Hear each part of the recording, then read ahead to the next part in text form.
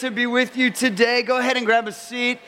My name is Mike, one of the pastors on the team, and I do want to welcome you, especially if this is your first time. Welcome to this place. Welcome to this worship experience on the journey together. If you're watching online, we have hundreds that do weekly. We're excited about that group as well, and welcome you. I just want to say that I'm pretty fantastically excited to find out that we've almost tied a record of the most consecutive days without rain in Seattle. Is that not exciting? Oh, I love it. I love it, and I promise you, Jesus, I won't get depressed when it does rain, but I just very, very thankful, and since it's been sunny, I want to just, be grateful to the Lord for making it just that much more like Southern California.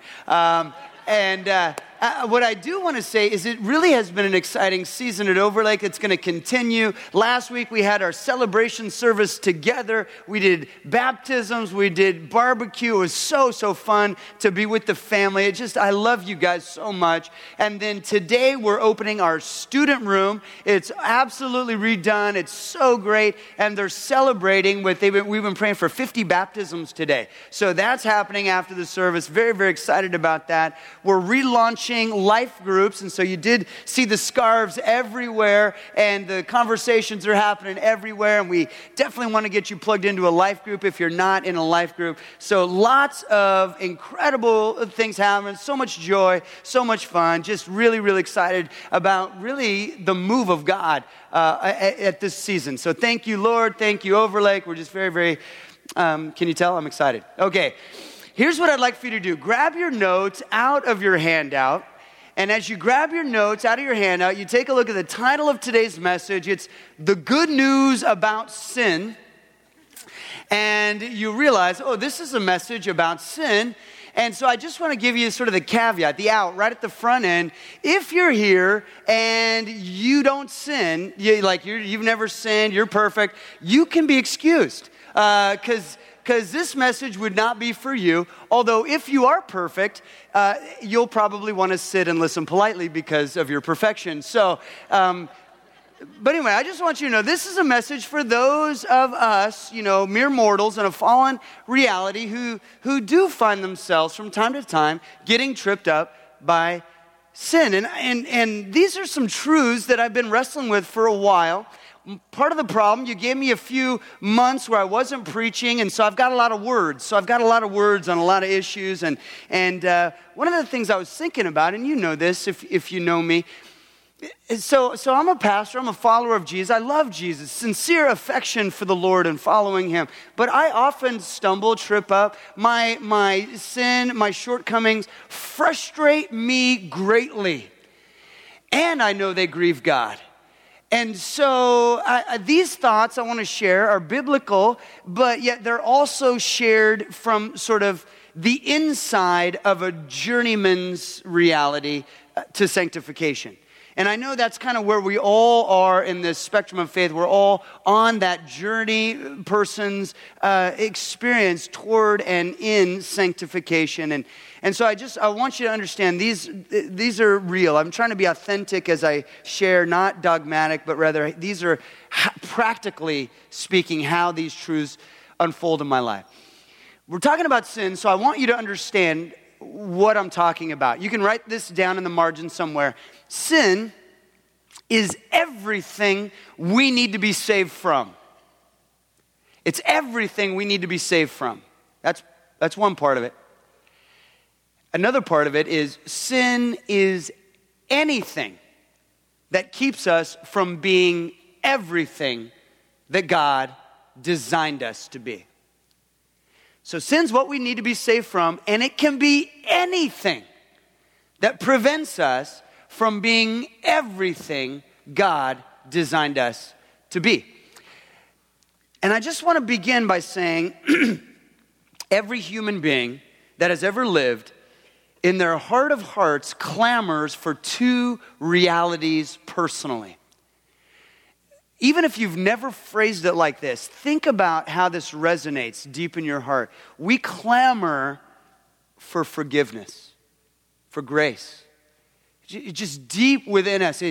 We just are longing to know, is it going to be okay? Is there a possibility that I can be loved? Even knowing what I know about myself, can I be loved? Can I have an experience of grace, right? Forgiveness, we long for it. Second reality is goodness.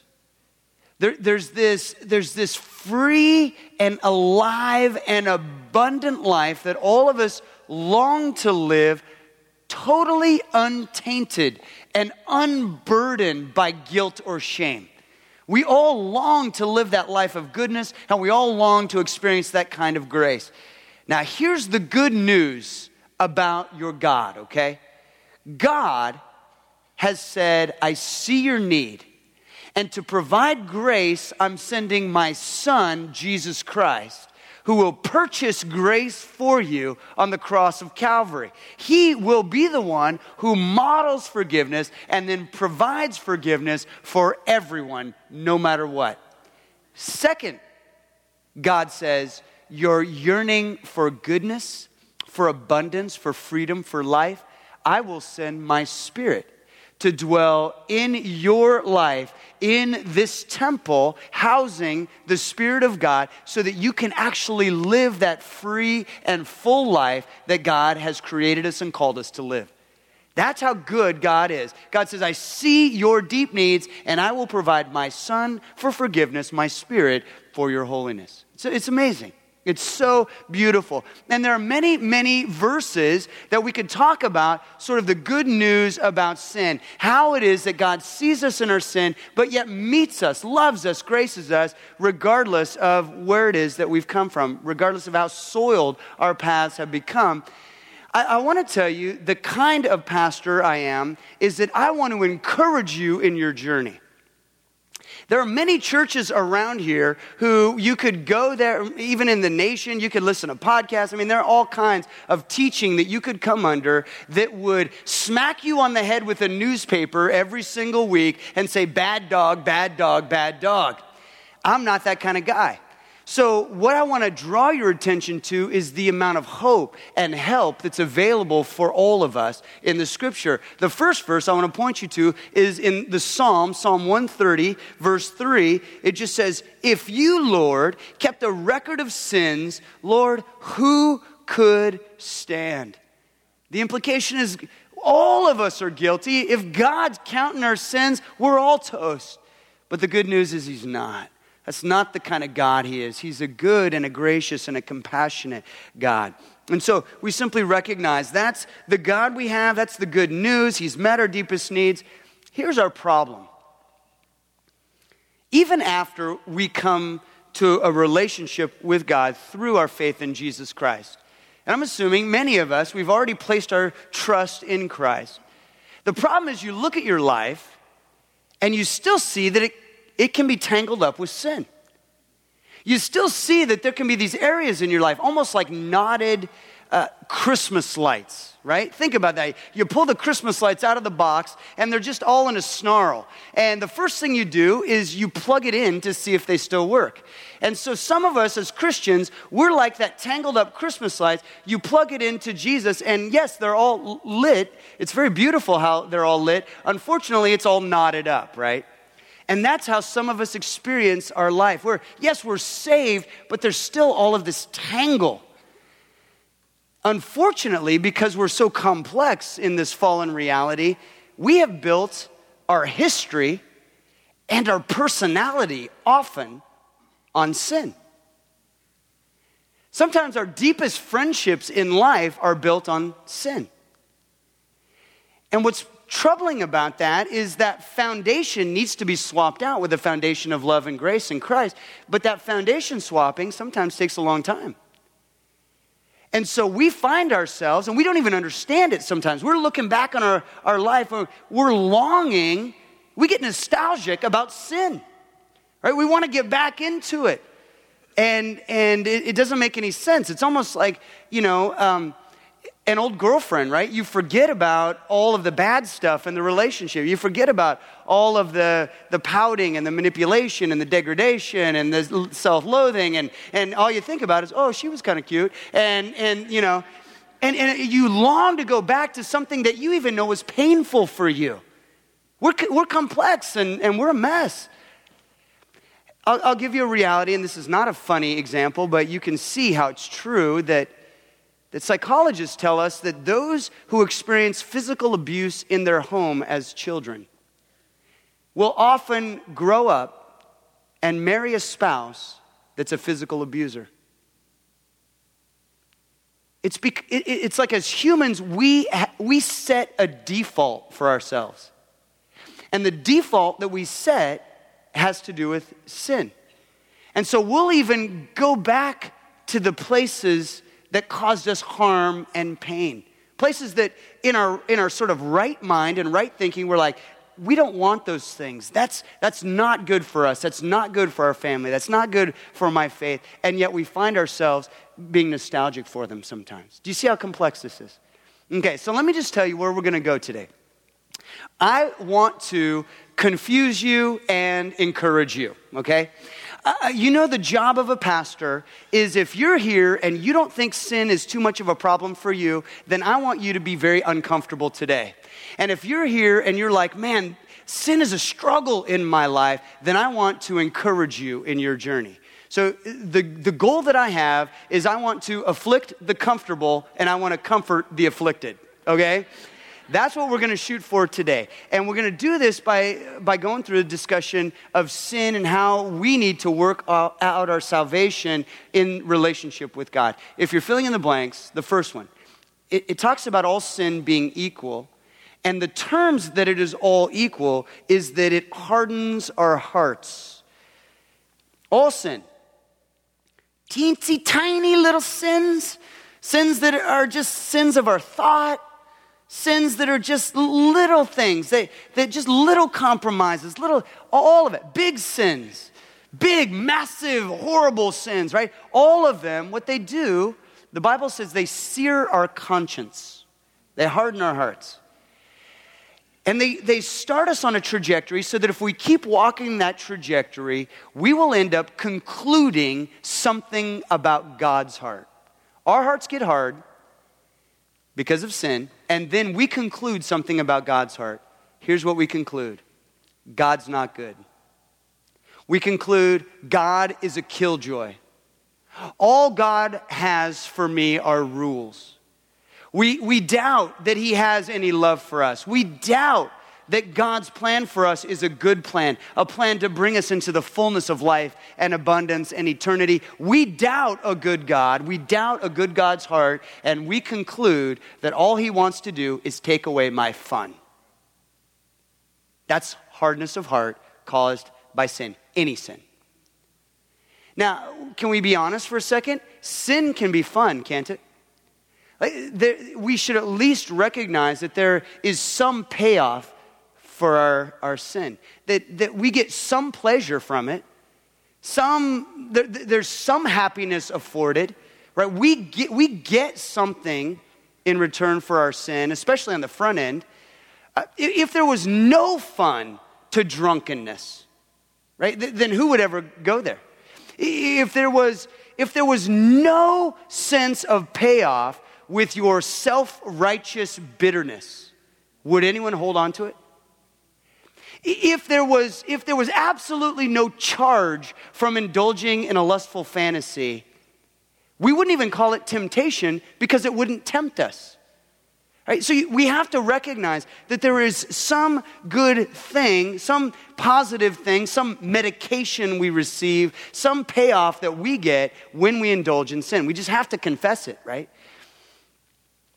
However, all sin, no matter what it is, it presents a front, looks like freedom. And what it ends up is enslavement. It's a bait and switch. Sin, it just presents itself like, look how free, look how light, look how anything goes. And you start walking that pathway, and pretty soon the prison you're in is of your own making. And so, in contrast to that, what God invites us into is holiness. Now, holiness is one of those church words. We don't use it very often in everyday language. It just means set apart. In this conversation, it means right with God. And there's so much rest in holiness. And there's so much joy in holiness. There's so much peace in holiness. To have nothing between you and God, nothing causing distance between the two of you, nothing burdening you with shame, no guilt that you're dragging along behind you. That is just so beautiful. And that's what God invites us into, right? To be holy, to be blameless in his sight. That's the invitation. That's what Jesus came to provide. Look what the scripture says. Colossians 1:22, yet now, the he in this passage, this is God. God has reconciled you to himself through the death of Christ in his physical body. As a result, look at this. He has brought you into his own presence, and you are holy and blameless. Circle that phrase. You are holy and blameless as you stand before him without a single fault. This is what you're invited into in your trust in Christ. Is that God reconciles you to himself. He takes all the junk, he removes it, and in his presence, he sees you as blameless, without a single fault. That's the invitation of God to you. All sin hardens our hearts. Here's what God wants to do. He wants to take you, remove it, and make you blameless in his sight. Okay, the next fill-in. All sin is not equal in terms of human consequence. So you just have to recognize sort of the reality that we live in. We live in a reality where all sin will harden our hearts, take us away from God's best. But it is true that there are some sins that create a bigger splash or create more impact in terms of social or human consequence. I'll just give you one example, but you can think of 10,000 on your own. Here's the example. It's pretty crazy. Genocide is a sin, and your internal rage is a sin. You're raging. That's a sin. Genocide, raging, they're both sin. They both harden your heart. Genocide, can we agree, has a bigger social impact on the world. It needs to be dealt with. Now, God wants to deal with both of those sins, but I'm just telling you, genocide, it's worse because there are all kinds of lives impacted in that reality. Can we be clear on that? So, now, having said that, not all sins are equal in terms of their consequence. Here's what I don't want you to do. I don't want you to turn your notes over and draw a little XY axis and start charting sins. Like, oh, this one, that's a big... You know what? If a sin is high on the Y and low on the X, that's quadrant 1. Those are really bad sins. But if a sin is, it's high on the Y but low on the X, that's a mediocre sin. No. Here's what I want you to do. Fill in the blank, because this is very, very, very important. All sin is equal in terms of requiring the blood of Jesus in order to be forgiven. So, every sin, regardless of who it impacts, how it impacts in this social fallen reality we live in, all sin, in order to be graced or forgiven, requires Christ to be crucified on Calvary. So here's what it means, and you might want to write this down. The first service had to write this down. I don't think they fully got it. It means this. There are to be no proud, lesser sinners. No proud, lesser sinners. What happens is we tend to think that our sins are okay and forgivable, but somebody else's sins, they're really gross. And there's no way God could love them or forgive them. We build these little, they're really shaky platforms. We say, well, the only thing I struggle with is gossip.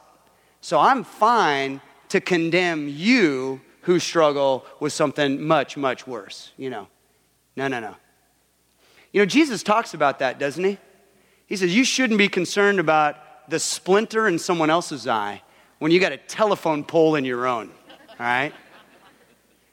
So we just read, there's no proud, lesser sinners. We're humble in this journey, okay? And here's what the scripture says, Colossians 2. You were dead because of your sins. You weren't like sort of ailing. You were dead. The situation, no matter how moral or upright of a person you are, without Christ, this is our scenario. We're dead in our sin. We're just dead in it. You were dead because of your sins, because your sinful nature was not yet cut away. Then God made you alive with Christ, for he forgave all our sins. Circle that phrase.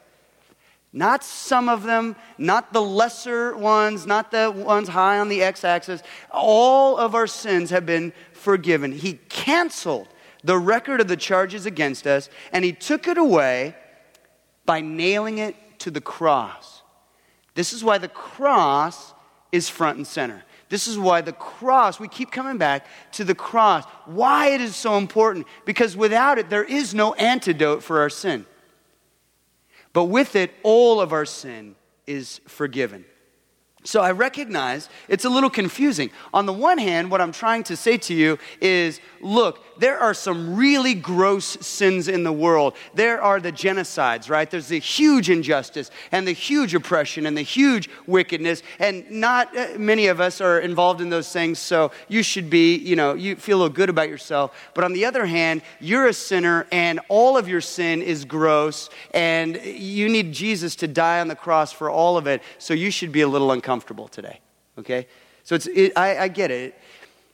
I've said this before and I'll say it again. On your worst day, you're never out of reach of God's grace. And on your best day, you're never out of need of God's grace.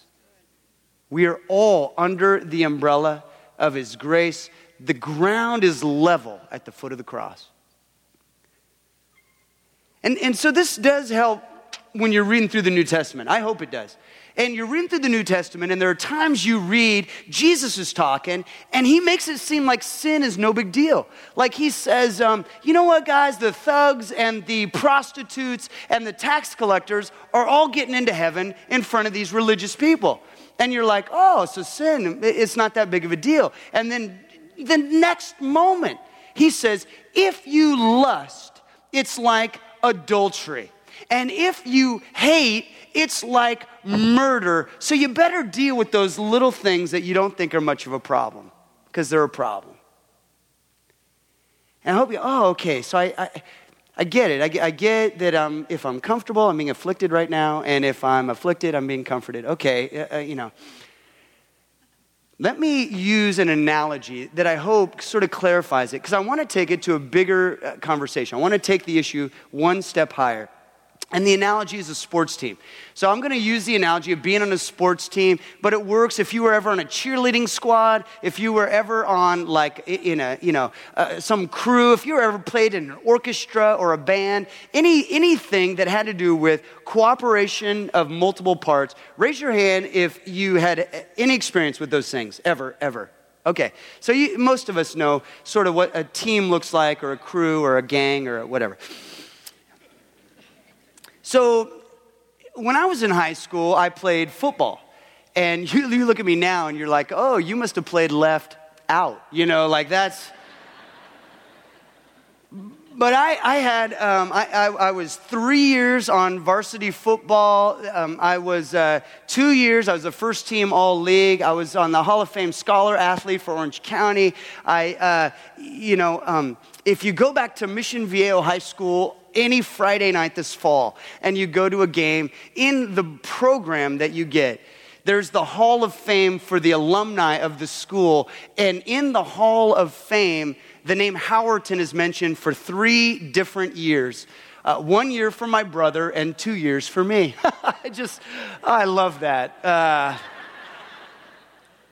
So I love football, and that was my sport. I still love football. So here's the deal. In my experience playing football, not every play did I play perfectly. Not even close. Not every game was a victory. So think about that. But I'm on the team, right? And did I want to play every play perfectly? Absolutely. Did we collectively want to win every game? Absolutely. Absolutely. In fact, we wanted, so we try to learn from our mistakes. And what we would do is on Saturday morning, after Friday night's game, we would all go back to the high school. We'd jog a couple of laps around the track just to get the bruises kind of loosened up. And then offense would go into their classroom with their offensive head coach. And the defense would go into their classroom with our defensive head coach. And so that's where I would go. And we would watch game films. Now, I was telling my buddies this week, and they had no experience of game films. So I just want to ask, by show of hands, how many of you have ever experienced the humiliation of game films? Anybody? I see that hand. God bless you. I see that hand. We will have you forward for prayer after the service, okay? Game films are incredibly instructive because they allow you to see the mistakes that you made in slow motion as often as the coach wants to show the team. And so we'd be watching, the coach, of course, would have the clicker, and he would be watching the game, and it would be going along, and he'd be making comments, guys, nice, this looks good. I like how you attack the ball, that's great. Way to go. Howerton, what are you doing here? Howerton, what are you doing here? Howerton, do you see where the game is being played? Howerton, the ball's over here. What are you doing over here? Do you realize the game of football actually focuses on the football? Guys, let's help Howerton out. What's he doing here? Is he trying to date a cheerleader right now? What? Meanwhile, I'm under the desk, right? I'm like, oh, make the bad man go away, So embarrassing. Now, let me just tell you, I don't think Jesus keeps a game film. Like, in fact, I think grace is that Jesus takes the game film and he throws it away, kind of a deal. And he just celebrates greatness and he graces us where we're not great. I won't want you to think like that. Here's what I want you to notice, though. Regardless of how many mistakes we made and regardless of the losses that we had, we were a championship team. We won the championship. The coach really wasn't doing that so that we would fail or that we would be miserable. He was doing that so that we would get better and so that we would learn. Do you know, no matter how harsh the game film experience was, do you know he didn't kick anyone off the team? Hey, you made such a bad mistake, you're out. Never. When you're in Christ, you are on a championship team. When you're in Christ, now, you're not going to make every play perfectly. In fact, there's going to be some games that you lose. But you are on the championship team. He is not going to kick you off the team. No, instead, what is desired is that our hearts would be just like those football players, that we want to do well, and we want to succeed, and we want to make the right plays. We want to win the games. We want to. Why? Because we love God our Father who has invited us into this thing. Like, it's such a beautiful picture. So I hope that helps a little bit. Yeah, the day-to-day struggles, the stumbles, yeah, they're a reality. It's a fallen world. We get it.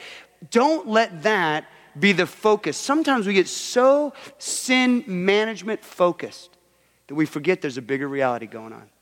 Now, you're on the team, so play like it. Right? Your team is a championship team, so let's play. Let's respond accordingly. Okay, that's the first analogy. Second analogy, and you got to keep them both in mind. The second analogy is the analogy of the broken bone. The broken bone. Okay. Several years ago, my daughter was playing on the jungle gym. This was after soccer practice. She fell off and she broke her arm. I was out of town at the time, so my wife had the joy of dealing with that whole scenario. But what happened was her arm was broken straight through both of the bones. So it looked like she had a wrist here and then another one here. Now, I was out of town, so I came back into town quickly, and I saw her there with the broken bone, and I said, like any dad would, you're not strong enough. Let's start doing weights immediately so that that never happens again. And we started working out. No, of course not, right? That's ridiculous. You don't start demanding functionality when there is brokenness underneath. Now, of course, functionality is the goal, but you don't demand it until healing has occurred. Are you following me? So the first thing you do with a broken bone is you cast it, and you care for it, and you heal it. And then once the broken bone is healed, then you can go after functionality. I don't care how good a football player is. I don't care what kind of talent, mental toughness, physical talent, and acumen. It does not matter. If a football player has a broken femur, they're not going to be good on the field. Some of you keep getting tripped up into sin, and you start falling into these shame-based conversations with yourself that you can't perform at a higher function when you've got brokenness underneath that you haven't dealt with yet. Let Jesus heal you first. Let him heal you. Experience the healing that you need. Functionality will come. Right? This is why, those bad dog messages that you hear, they don't do any good in leading us to the place that God wants us to be. So I want to tell you, when Jesus saves you, it is true that now you're on his team. But the word salvation is actually so much richer than that. And so I want you to see a video that sort of describes and encapsulates a little bit of what the word, every time you read the word salvation in the New Testament, what are they really talking about? Watch this video.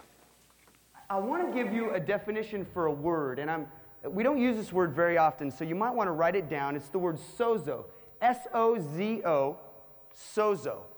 It's a Greek word. We find it in this passage as well as many others in the Scripture. It means salvation. It means salvation. And so, for example, if you want to read in Romans 10:9, it says, if you confess with your mouth that Jesus is Lord and believe in your heart that God raised him from the dead, you will be saved. Sozo is salvation. Salvation meaning I once was lost, but now I'm found. I once was dead, but now I'm alive, right? The Bible talks a lot about this concept of salvation, how the love of God invades our life, saves us today and for eternity, okay? Salvation, sozo. But there are also two additional definitions, okay? Sozo means salvation, but it also means deliverance. That makes sense, deliverance. So when you read in the Scriptures about Jesus casting demons out, say, that word, deliverance, that word is also translated as sozo. So you can look this up in Luke 8:36. It says, and those who had seen it reported to them how the man who was demon-possessed had been made well, or sozo, okay? Now, often we use this metaphor of battle in our faith. We use it, and I think it's an appropriate metaphor to use. It's biblical. But I just want to tell you, I feel it as just a human, right? As a man. I feel the battle. I feel the struggle internally sometimes. How I recognize that the enemy and the flesh and the world come against who I am in Christ, and it feels like a wrestling match, right? It feels like there's a battle going on. Can I get a show of hands? Anyone else feel like there's a battle? Yeah, and so what we want to do is battle well, and we want to stand even in the face of adversity, right? And so we recognize that. And that's absolutely true. But I also want to tell you, in one perspective, there really is no battle. between light and darkness. When you flip on a light, it's not like the light begins a conversation with the darkness, and then they start duking it out, and then there's a wrestle match, and then finally the light wins and the darkness flees. When you turn on the light, darkness runs. So you need to know that in our faith, on the one hand, we live in this fallen world. We have, these bodies that are corruptible. Yes, there is a battle going on. But on the other hand, the battle's won. Right? That God has no equal. He's not sweating some kind of cosmic war, hoping he wins. Okay? He's won the thing. All right? So you just got to recognize that. Deliverance, sozo. Salvation, sozo. I just want to declare to you, if you're in Christ, you are saved and you are delivered. And then there's a third definition. And the third definition is healing. Healing. And so, for example, in Matthew 9:22, Jesus, turning and seeing her, said, "Daughter, take courage. Your faith has made you well," sozo. And at once the woman was made well, sozo. Okay, sozo, healing. Let me ask you a question. In heaven, how many diseases are there going to be? Right.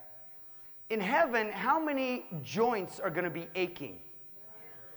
All right.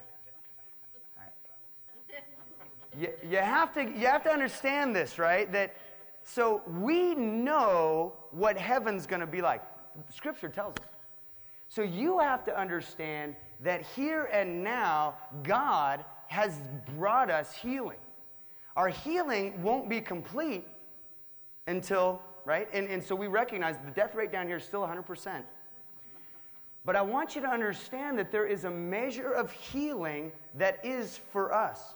That we are healed, that we are delivered, and that we are saved. These things are absolute, right now, realities for all of us. But to step into it requires faith. That we have to have faith. Faith that says, pick up your mat and walk, and then you actually roll up your mat, pick it up, and walk. Okay? Now, in Christ, you're saved. The problem is, you don't always feel saved, do you? In Christ, you're delivered. The problem is, you don't always feel delivered. In Christ, you are healed. You're whole. We don't always feel like that, do we? And so what I want to encourage you today, even as we walk around this actual site, I want you to contend for your salvation. I want you to contend for your deliverance and contend for your healing. In other words, pick up your mat and walk in it. So even if you don't feel saved, you say, Lord, I know I am saved because I trust in you. And I'm going to walk in my salvation today. I don't know who that teacher was, but he was good looking. So that was at the pools of Bethesda, John chapter 5. We read about that area. And that idea of contend for your salvation, contend for your deliverance, contend for your healing. I would just say another word about that. I would draw it out just a little bit more. I really mean it. I think that there is a deeper and richer measure of salvation that God wants for us. But we've got to intentionally seek Him for it. We've got to call out and to cry out for it. And I believe with all my heart, when you read in Romans 8:1, there is no condemnation for those in Christ Jesus, that is true. So you claim it as truth, you own it as truth, you walk in it as truth. But I also believe that we can't do it on our own strength, which means you've got to seek to be intimate with God's Spirit. You've got to contend, if you will, for that kind of intimacy. Seek Him. Be intentional about it. Even ask in prayer, Holy Spirit, would you please come and fill me richly today? Would you please guide my thoughts today? Would you please be over my decisions today? And just ask Him and beseech Him for that kind of intimacy. Because it's out of that intimacy that you and I experience with God that suddenly the freedom will begin to flow. And sin management will just fade into the background. The scripture says this, and many of you know this by heart. The Lord is spirit, and wherever the Spirit of the Lord is, there is freedom. And so we focus and fight for intimacy with His Spirit, intimacy with Him, and then we experience freedom from sin, freedom from the things that trip us up. Now, the last thing I want to say before we go into 3 quick action steps, the last thing I want to say is it all boils down to what your identity is. It really does. And we will talk about this at Overlake probably forever. So this is not the only time I'm going to say this. But either your identity is the things you do on your own, and your sin is just you, that's just who you are, or your identity is in Christ, and God calls you His son or His daughter. So you got to think about it. Who are you? What's your identity? Is your identity just the stuff that you do? That's all it is. It's your habits, your behaviors, your makeup, all that stuff. Is that all it is? Or is your identity by faith that you are a son or a daughter of God? Hey, what's the title of God? God's title that's used all throughout Scripture. The most, it's used everywhere. Jesus uses it all the time. He teaches His disciples to pray using this title of God. It's Father. It's Father. So we get messed up on sin because we just don't understand the Father's heart. Friends, the Father loves you so much. You are so precious to Him. And it's because you are so precious to Him that He hates the sin that drags you down. He sees sin as a foreign contaminant, like an infection that seeks to consume you, that seeks to drag you down, to trip you up, to hinder you. It's like grossness that gloms on to His most precious creation. So He hates your sin. Of course He does. But He loves you. Because He loves you, He hates your sin. What kind of dad would He be if He said He loved you but then didn't care at all about the stuff that's destroying you? No, He hates that stuff because it kills. But He loves you. And He loves you so much He sent Jesus to take care of this sin problem. I was talking to my buddy Mark this week, and we had this image of Jesus on the cross 2,000 years ago. You see, when Jesus was crucified, all of your sin was in the future. And so here's Jesus 2,000 years ago on the cross. And in faith, He takes all of our stain. You can just picture like this cloud of darkness leaving you and going into Him. Every wrong thought, every wrong action, every selfish, vindictive, hateful, gross, greedy, lustful, slothful, every single thing that has ever caused you embarrassment, everything that has hurt you or hurt others through you, He draws it all out of you into Himself, and the penalty for sin is paid. Done. And the Spirit of God comes into your life and says, and you're made for more. So why don't we lift our heads? And why don't we live free and whole? And let's keep our eyes on the Lord. 3 quick action steps. The first, very, very simple. The person whose sin you should be concerned about is, it's you. Just you. I don't know if you've recognized it, but this is an election season. You probably have maybe heard something about it. I don't care where you stand politically, really. Overlake is a place where anybody, regardless of political stripe, you come, find Jesus. Like, that's it, end of story. But here's what I've noticed. One party wants to say, hey, our sins are really tiny, but their sins are really huge, right? Would you please write this down in the margin? Write down the word, no sin cops. We don't need any sin cops in the world. You don't need to be a sin cop over anyone else. You've got more than enough to deal with right here, okay? Look, it's going to require so much intentionality for you to walk in intimacy with the Holy Spirit, just you, in integrity. You don't have time to be anyone else's Holy Spirit, okay? So I really just want to encourage you. No. Now, the only caveat I want to give is to you parents that are here, mom, dad, and you've got young charges at home. You actually are charged by God to be a good example for your kids, to help nourish them so that they understand how to deal with their own sin, okay? So there is a covering. That's the only caveat I'm going to give. But as far as any cause, people group, we got to be, no. No, you be concerned with your sin. Second thing, you see, the challenge is to be willing to change. Be willing to change. I mean, every one of us, no matter how long you've been walking with Jesus, all of us need to be willing to change. This requires humility. It really does. If you stand before the Lord and you say, God, I don't need to change anything about me, then I would be careful. Because the scripture says if you humble yourself before the Lord, he will lift you up. But if you lift yourself up before the Lord, he will put you down. So I just want to encourage you in humility, be willing to change. Right? Be willing to change. 1 Peter 5:6 says, humble yourselves under the mighty power of God, and at the right time, he will lift you up in honor.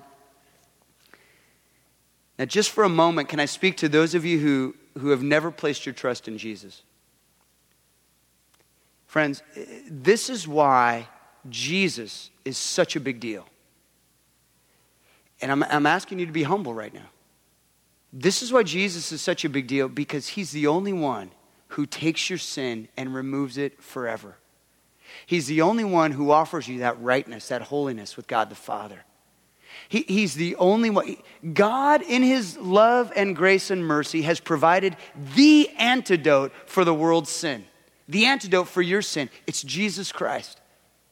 So I want to encourage you today, if you have never taken that step of faith, I want to encourage you to take that step, to place your trust in Jesus, to understand that he is taking your sin from you forever, and that there's no condemnation now because you're in Christ.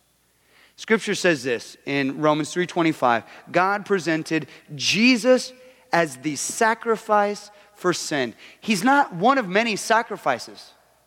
There's not a whole lot of antidotes. This is God's answer. He presented Jesus as the sacrifice for sin. People are made right with God when they believe that Jesus sacrificed his life, shedding his blood. Enter into that. And friends, if it's been a while since you've recommitted your life to him, make today the day that you rededicate yourself to living in intimacy with Jesus. The last fill-in, very simple, very practical. Be willing to get into a life group. And I just want you to know that when you're living in fellowship with a couple of brothers or a couple of sisters, when you're letting people kind of glimpse into your life and see how it is that you're making decisions and how it is that you're interpreting scripture and how it is that, what's feeding into you and influencing your life, when you're living that kind of life, you're living a better life. It's a stronger life. It's a wiser life. There's a lot of support around you. I would encourage you to get into a life group if you're not in one. The scripture says in Ecclesiastes, a person standing alone can be attacked and defeated, but two can stand back to back and conquer. And I want you all to be conquerors. I want you to be more than conquerors. Okay. The good news about sin. Recap. Have we done it? Have I made everyone either confused or afflicted or comforted? I mean, that's kind of the deal. That was the goal. The good news about sin, number one, is that sin is what Jesus saves you from. Number two, you and I, without Christ, we are sinners by birth and by choice. But because of Christ, we are saints. We're sons and daughters of the Most High God. Okay, that's good news. Let's pray together. Lord, I want to thank you for the men and women that are here. I want to thank you for the family of Overlake.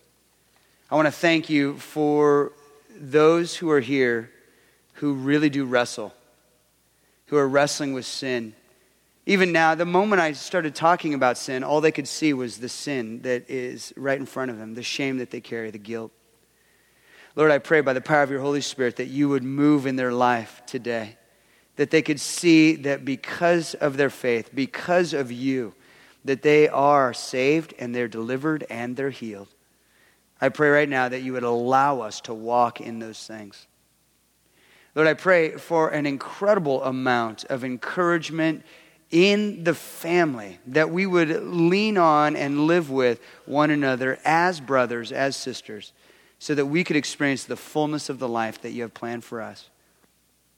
And Jesus, we want to take a moment and say thank you for being our salvation. Thank you for taking care of all of our sin. Thank you for inviting us to live a life of holiness with God our Father. We say yes to you now. In Jesus' name, amen.